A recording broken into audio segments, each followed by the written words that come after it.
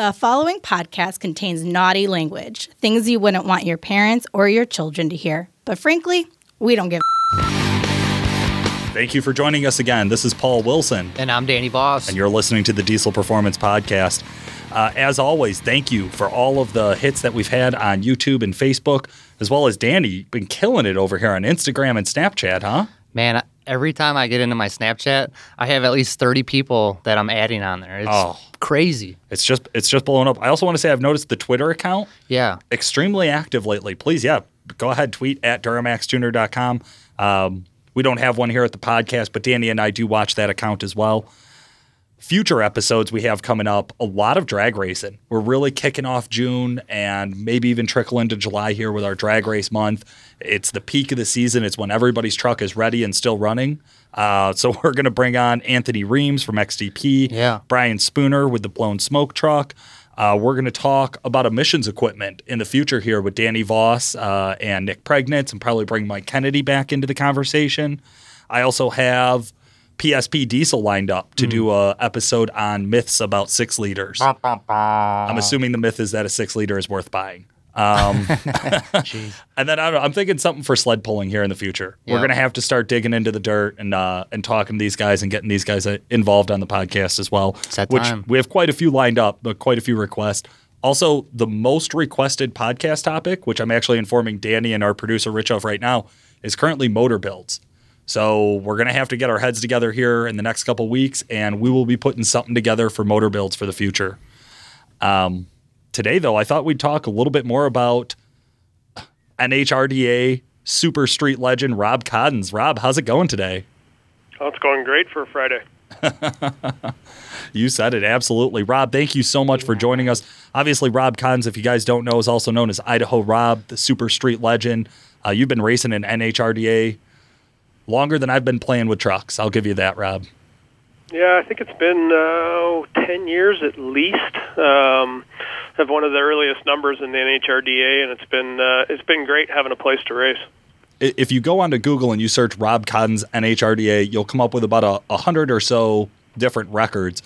Currently are a record holder for mile per hour. Is that correct in the super street class? I believe it still is, yes, from last year. Gotcha. Yeah, 152.88 is what NHRDA.com had posted. That is cooking, man.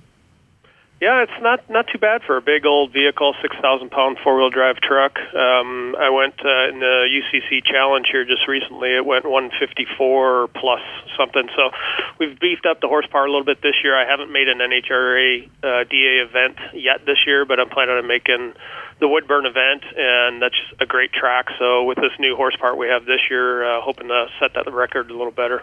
That's awesome. That's awesome. Rob's truck, if you don't know, is called Maxed Out. It's all over anything diesel performance related, so it shouldn't be too hard to find for our listeners.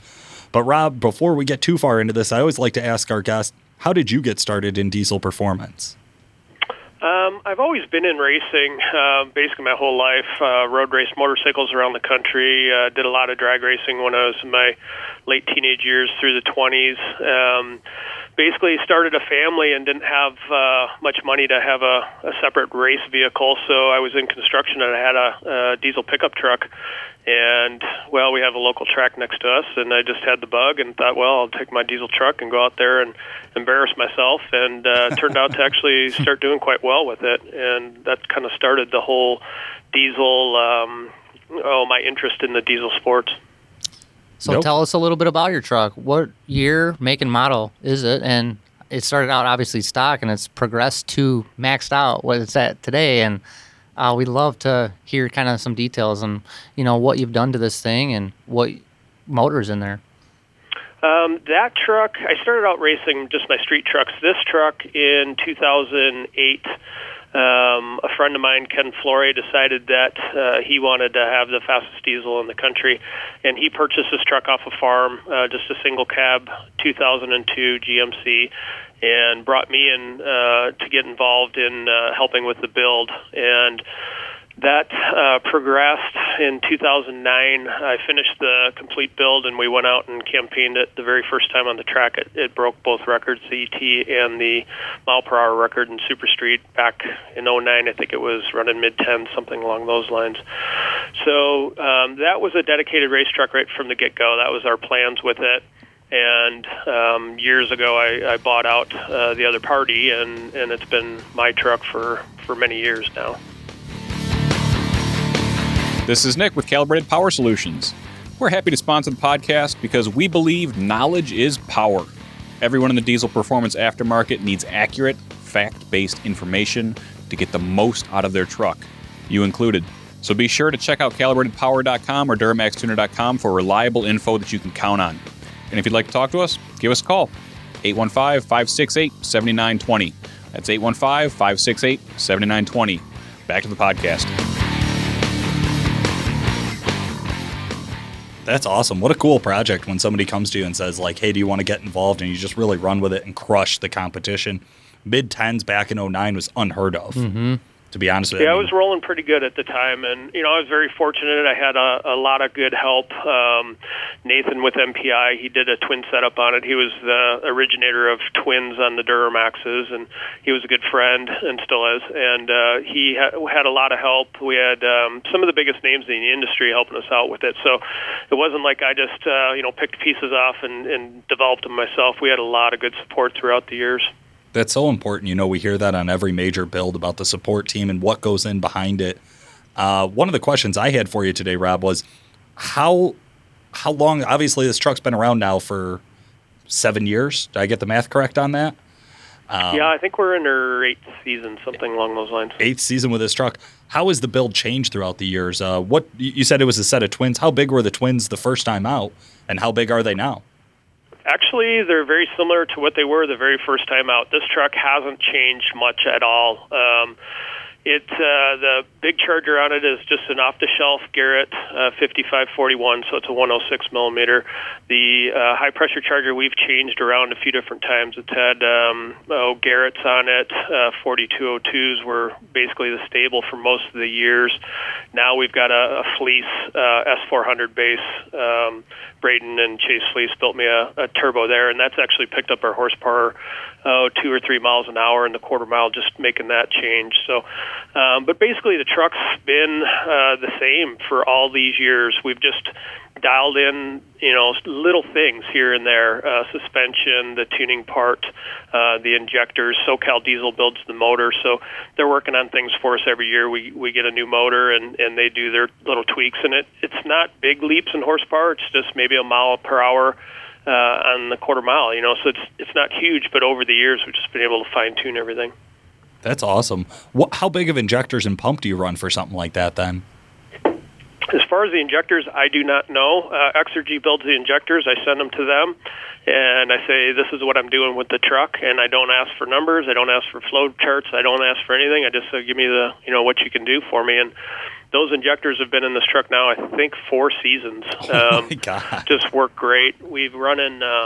I have one Exergy pump and one an old pump we started right from the very beginning back in 2009. It was from Shane at Wicked Diesel. I think he changed their company name to maybe Diesel Motorsports or something. But anyway, that pump's still alive there too. So as far as the size of the injectors, I'm guessing probably 250%. But that's just a guess on my part by kind of all the years of tuning different vehicles and different size injectors. It's kind of what I feel they are.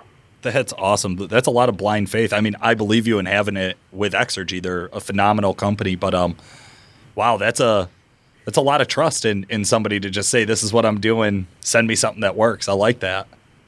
Well, SoCal Diesel building the motors, they work very closely with the engineers at Exergy also. So it's been a collaboration between all of us, and the tuning is easy when I have a good engine and a good set of injectors and a good set of pumps. That's awesome. How about the trans? What do you got underneath that? We're running a Duraflight. We started with that back in 2009, just knowing, talking to Buck and Jess over in the east part of the country. They were one of the first innovators of running a Duraflight behind a Duramax. They were the first 10-second Duramax, and we talked with them before we put the build together, and we just knew that the Allison was going to be a big struggle. So we went right ahead with a Suncoast Duraflight, and that tranny lasted all that year and worked out great. And since now we have a company called Calvin's Automotive in Louisiana. I've been building the trannies now for, I think, 4 years now. Can you explain a little bit about what a Duraflight is and how it's different from an Allison?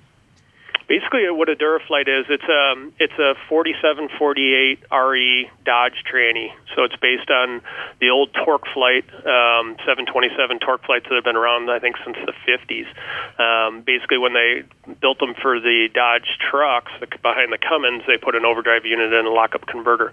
So Suncoast has made an adapter kit that basically is a bolt-up Dodge tranny. You bolt it behind the Duramax, and you can bolt your stock GM transfer case right up to that. All your drive lines fit, everything fits, and then you run you can either run a manual valve body or a PCS electronic valve body where it shifts itself. So how often do you have to refresh this transmission, get in there and rebuild it? Usually the tranny will be great for a season, if not 2 seasons. The torque converters took us a while. We've gone back and forth with different torque converters. We were losing those, anywhere from a race to every 2 races we'd have to swap out a torque converter. Now, over the years, we've got it figured out. We've changed different input shaft sizes. And we figured out what the best setup for us is. And now our torque converter will live usually for half a season. So about mid-season, we will swap that out, and 2 torque converters will last a full season. So that's just a ratchet shifter you got there with the Duraflight?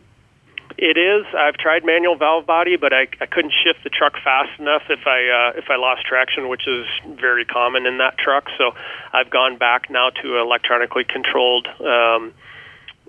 transmission controller. Basically, I can set the shift points. I can set the converter lockup, those type of things. So it's basically it's a plug and play. I put the thing in drive, and I get it spooled up, and I take off. Awesome. Are you the only? Racing was that simple, Danny. No, it's not. Stop it. Are you the only one that gets to pilot this automobile here? Lately, my wife actually campaigned it for a full year. She's licensed drag racer. She's licensed down to 750 in the quarter, and she's a pretty good racer. Our kids are teenagers now, so that kind of took precedence over her driving and traveling, because the traveling, is a wear and tear, and it's a lot of time away. So she did it for a year. She had a blast with it, and basically the family took precedence, and I jumped back in the driver's seat of it. I have to give it to women. They are better at shooting guns than us, and they also are really good at drag racing when they focus on those things. Yeah. I don't know if it's having kids or what it is, but yeah, they're very calm, and my wife shoots better than I do too, which is embarrassing myself. But she's better. She's always had better reaction times on the Christmas tree and the drag strip too. So she's a better racer than I am. I'm just fortunate enough that she's got other things to do. You got to limit that competition. I like it. Well played plan. All right. Danny, I know you're just dying to ask. I got to know, is this thing a spray and pray deal? Are you spraying it and you're not worried about it? Or do you spray the piss out of it and you pray afterwards or before? Tell us a little bit about your nitrous setup. Actually, for all the years we've had a little purge solenoid. It's a very small solenoid, and we run a 30 thousandths jet. And that's really because a lot of the tracks out here are high altitude. We've raced where the DA was over 8,000 feet, and I found it saves my converters to be able to just bump that button when I'm staging. Normally, I don't use nitrous at all going down the track. If I'm in a close race, which the last couple of years, there's a lot of people that are as fast, if not faster than myself, so I'm using that button a little more and more, but it's still a very small jet. During the UCC Challenge this year was the first time I put a 70 jet in it, and we picked up a couple more mile per hour. So I'm not a big nitrous guy. I really don't know a whole lot about it. I don't have a bottle heater. I don't have all that fancy stuff. I just have a little jet in there that If I need it when I'm going down the track, I'll use it. But if I know I'm ahead of the guy, I don't push the button, because usually bad things happen. So that's making up for your reaction time that your wife would usually get for you. Right. Fortunately, my reaction time is usually better than most people on the track outside of my wife, so I don't need to use it a lot. Nice. Hey, if we're talking reaction time from professionals, what do you shoot for? What's a good reaction time for you, Rob? 0.00. Perfect tree. What are you talking about? On a 4/10 Pro Tree, and that's what NHRDA uses. Most, like when I race here locally, which is almost every weekend, we run a Sportsman tree or a 5/10 Pro Tree. So 4/10 Pro Tree, for me with that big truck, if I can cut a 0.09 to a 0.10, that's right in my range, and that's usually better than most people on there, in a 6,000-pound vehicle with four-wheel drive. The front tires are so big, the rollout, basically when it's going to break through that reaction time beam is tougher. So if I can get in that 0.09, I'm super happy. If I'm in that 0.12, I'm still pretty happy. If I'm in 0.2, then I'm not doing my job You're very sleeping. We got to hit you on the head with a ball peen hammer. well. Exactly. Well, that still beats my 0.4 as best ever, so that's all right. Sorry. How long would you say you were racing before you really, in the truck, how long were you racing diesels before you really started to get good at it, or at least mediocre or decent at it? Well, fortunately, I've drag raced a lot of stuff throughout the years. So it took my street truck back in 04, 05 when I started racing it here at the local track in the pro division. It didn't take me very long, and I won some events against pro gas cars and things like that. So my reaction times on the Sportsman trees are usually pretty darn good with that truck, and the truck was very consistent. My previous street trucks that I also raced. This truck, the maxed out truck, is more built for a heads-up type race. I have cut triple O lights with it on Sportsman trees when I run it here at the local track, but for the most part, it's more of a heads-up rig where I'm not really worried about its reaction time, because if I can get in on that Pro Tree, like I said, that 0.1, it's usually going to be enough to win. And it's fast. For our listeners, if they've never experienced a Pro Tree, you need to go check one out. Download an app and kind of play with it and know how fast that tree drops. Yeah. And if you blink, you're going to miss it. Yeah, that's wild. They're tough. I mean, any tree, especially from somebody getting started, is tough. But yeah, as you start to make that drop quicker and quicker and quicker, that's just less and less time you have to prepare. I know for me, one of the hardest part of drag racing is really staying focused. There's three things going on. Right, and I always joke about drag racing being so easy. You just line up at the tree and launch it, right? Like, how hard could it be? But there's a lot of buttons, there's a lot of lights, there's a lot of things to keep in mind. How hard am I staging it? Looking at the opponent, knowing who you're racing against. So for me, focused, I know, is the hardest part. How about you, Rob? What's the hardest part of drag racing for you? I think basically preparation. If I could recommend anything to the listeners and people who are drag racing, is do everything the same each time, no matter what. Backing into the burnout box, rolling up, pre-staging, how you get up on boost, how you roll into your full stage beam. If you do that the same every time, if something happens, which it usually does, your opponent rolls through the lights, or maybe deep stages on you, or someone breaks in front of you and you are sitting on the starting line for 5 minutes waiting for a cleanup. If you do everything the same way each time, you're less frazzled when those problems occur. So, when you're in the staging lanes, you just get that through your head. If you have to make a little list on your dashboard, I've done that many times, and you just follow that, and you try to do everything identical. Even if it's your 2,000th time pulling up to the beams, you try to do that each time the same way. You don't want to make that rookie mistake. Yeah. Consistency, we all do, I like that. We do. Things happen all the time. You forget to turn your lift pump on, or you do something, like that. Things happen, but the more you practice and the more you try to do things the same way, the less chance for mistakes. What else is included in your preparation routine? Well, do you do anything before you go to the event? Is there a check-down list you go through the day of the event, or is it just once you show up, you get into the mindset? Yeah, it really is. Once I roll into, hopefully your truck is ready to roll. It's very tough to not have the truck ready, get to an event, and then try to finish up your finishing touches at the event, because people come up, they want to talk to you. I want to talk to them. I want to explain, give them the answers that they're looking for. and I don't want to have to be running around the truck, looking for tools and things like that. So basically the truck should be ready when you roll in. And when I roll through that gate, when I pay my fee, it's game on, and I feel that I'm the best there. And so you have to have that mindset that, you're going to go out to win. Mechanical things happen. Sometimes I make mistakes, and that's all part of it. And you learn from those mistakes, and that's how you grow as a racer.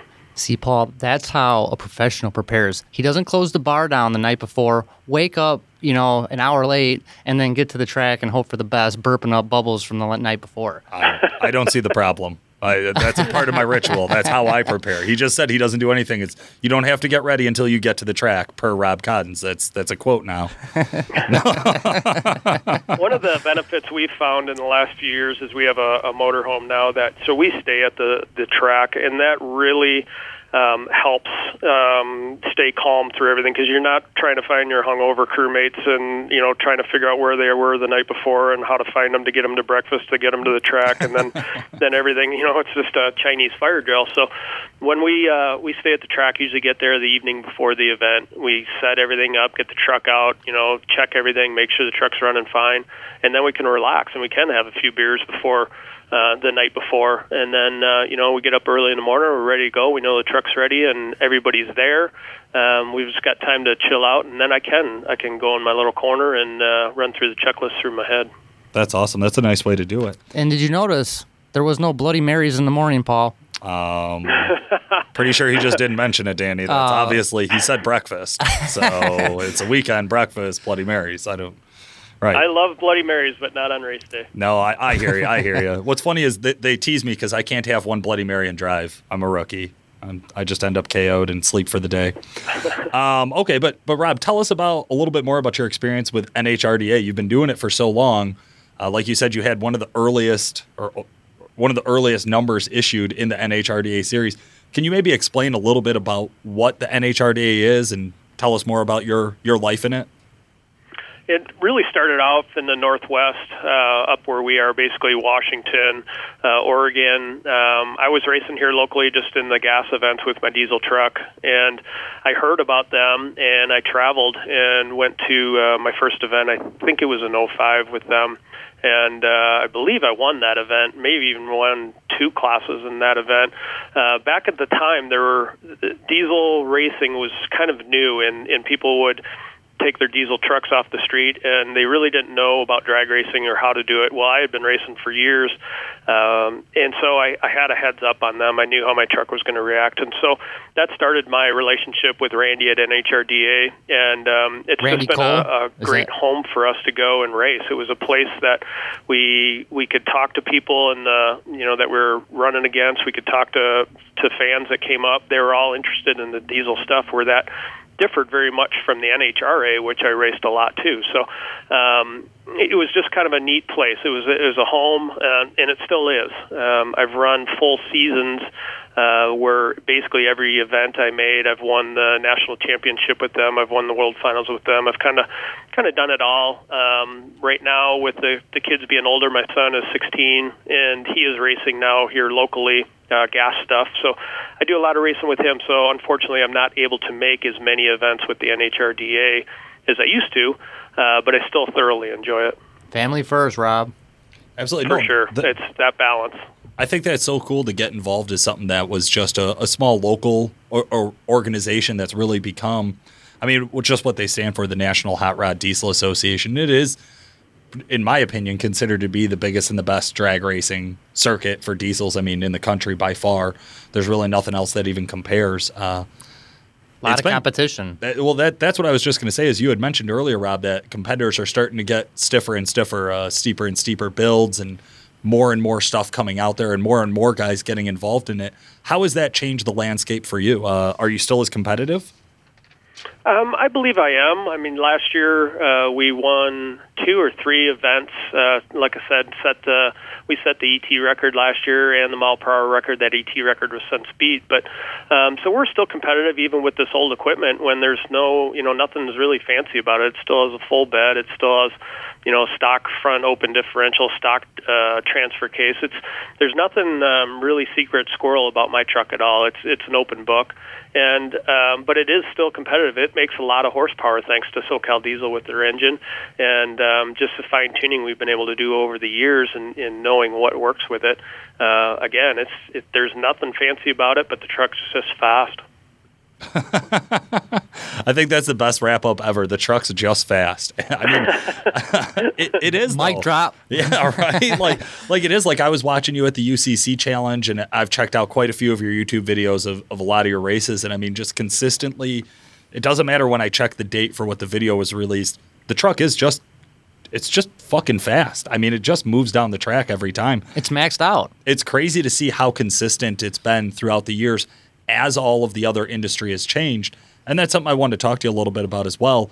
We see the landscape of the diesel performance community changing yearly now. You know, now twin kits are becoming more and more common. And, like I'm sure you remember back in 2009 when you were first putting that twin kit together, there was only a handful of guys that even had a twin kit out there by 2012. Right? Like even 3 years after you had done it. I mean, I think Nathan did mine in 06 on my street truck, and there was a lot of big name people that were very knowledgeable or supposedly that said it would never work and that there's no way it would work. And I love those guys. I do too. It was a challenge for us. EFI Live came along after we had already done that, and that was kind of saved us because it didn't really work on variable vane turbo. The ECM would see all that boost and would really freak out. And so EFI Live worked with us in getting some tables and some boost tables and vane position tables. And then for a street truck, it actually became very drivable, and I would tow, a full camper with my whole family to a track, and I would run 11 seconds, and I'd hook back up the camper and I'd drive 500 miles home. So it was neat. It was great being right in the transition when the thing, when you had a 13-second diesel, that was super fast, and now where we are now, it's just incredible what guys are doing. Absolutely. I would say twins changed the industry. EFI Live changed the industry. I think another one of the big ones that's on people's minds recently is emissions equipment and how that's starting to change the landscape of diesel performance. What do you see in the future for diesel as far as emissions are concerned? Well, we actually have my shop truck, the truck I drive every day, is a 2013 Duramax, and ATS built a set of twins for us. It's a full compliant truck.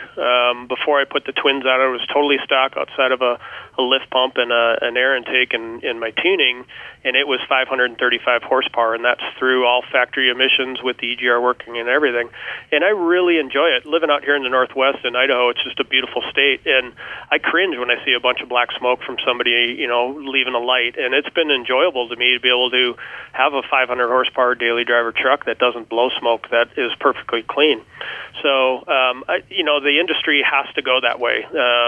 The government and I think just society is putting restrictions on everybody, and we just need to figure it out. It's kind of like the old gas days back in the early 80s and late 70s when people were taking catalytic converters off their cars. Well, now guys are, GM and Ford, they're making 700 horsepower monsters with full emissions equipment. So I believe we can do that too in the diesel industry. Take it from Rob that don't listen to the advice of people that haven't done something before. If you're going to do something and it's the first time, how are you going to listen to somebody that's never even attempted it before? Absolutely. Proved it with twins, proved it with emissions intact. Absolutely. And Rob, we really appreciate you on our show today because we're both on the same mountain.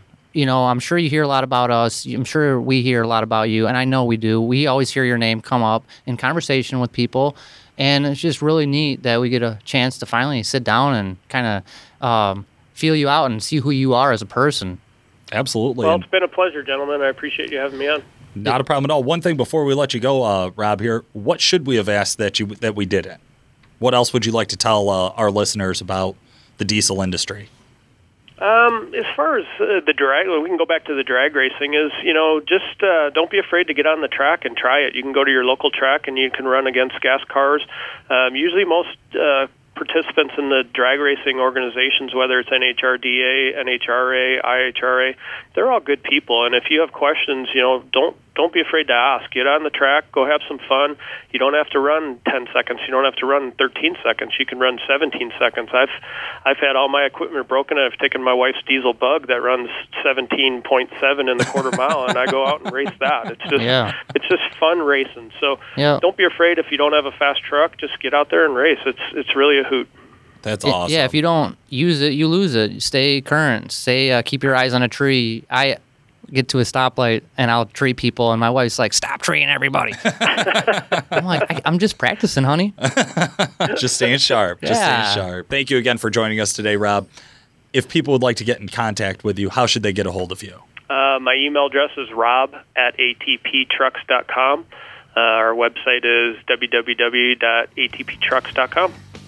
Excellent. Thanks again. This has been Paul Wilson. And I'm Danny Voss. Thanks for listening. The Diesel Performance Podcast is brought to you by Calibrated Power Solutions, home of DuramaxTuner.com, developer of performance engine and transmission calibrations for a wide variety of late model diesel powertrains, including the Duramax, Cummins, Jeep, John Deere, and many more. For more information, check out calibratedpower.com or call 815-568-7920. That's 815-568-7920. You can also contact the hosts of the Diesel Performance Podcast. Paul Wilson can be reached at extension 2122. His email is paul@duramaxtuner.com. For Danny Voss, dial extension 2124. His email is danny@calibratedpower.com. I have to give it to women. They are better at shooting guns than us, and they also are really good at drag racing when they focus on those things.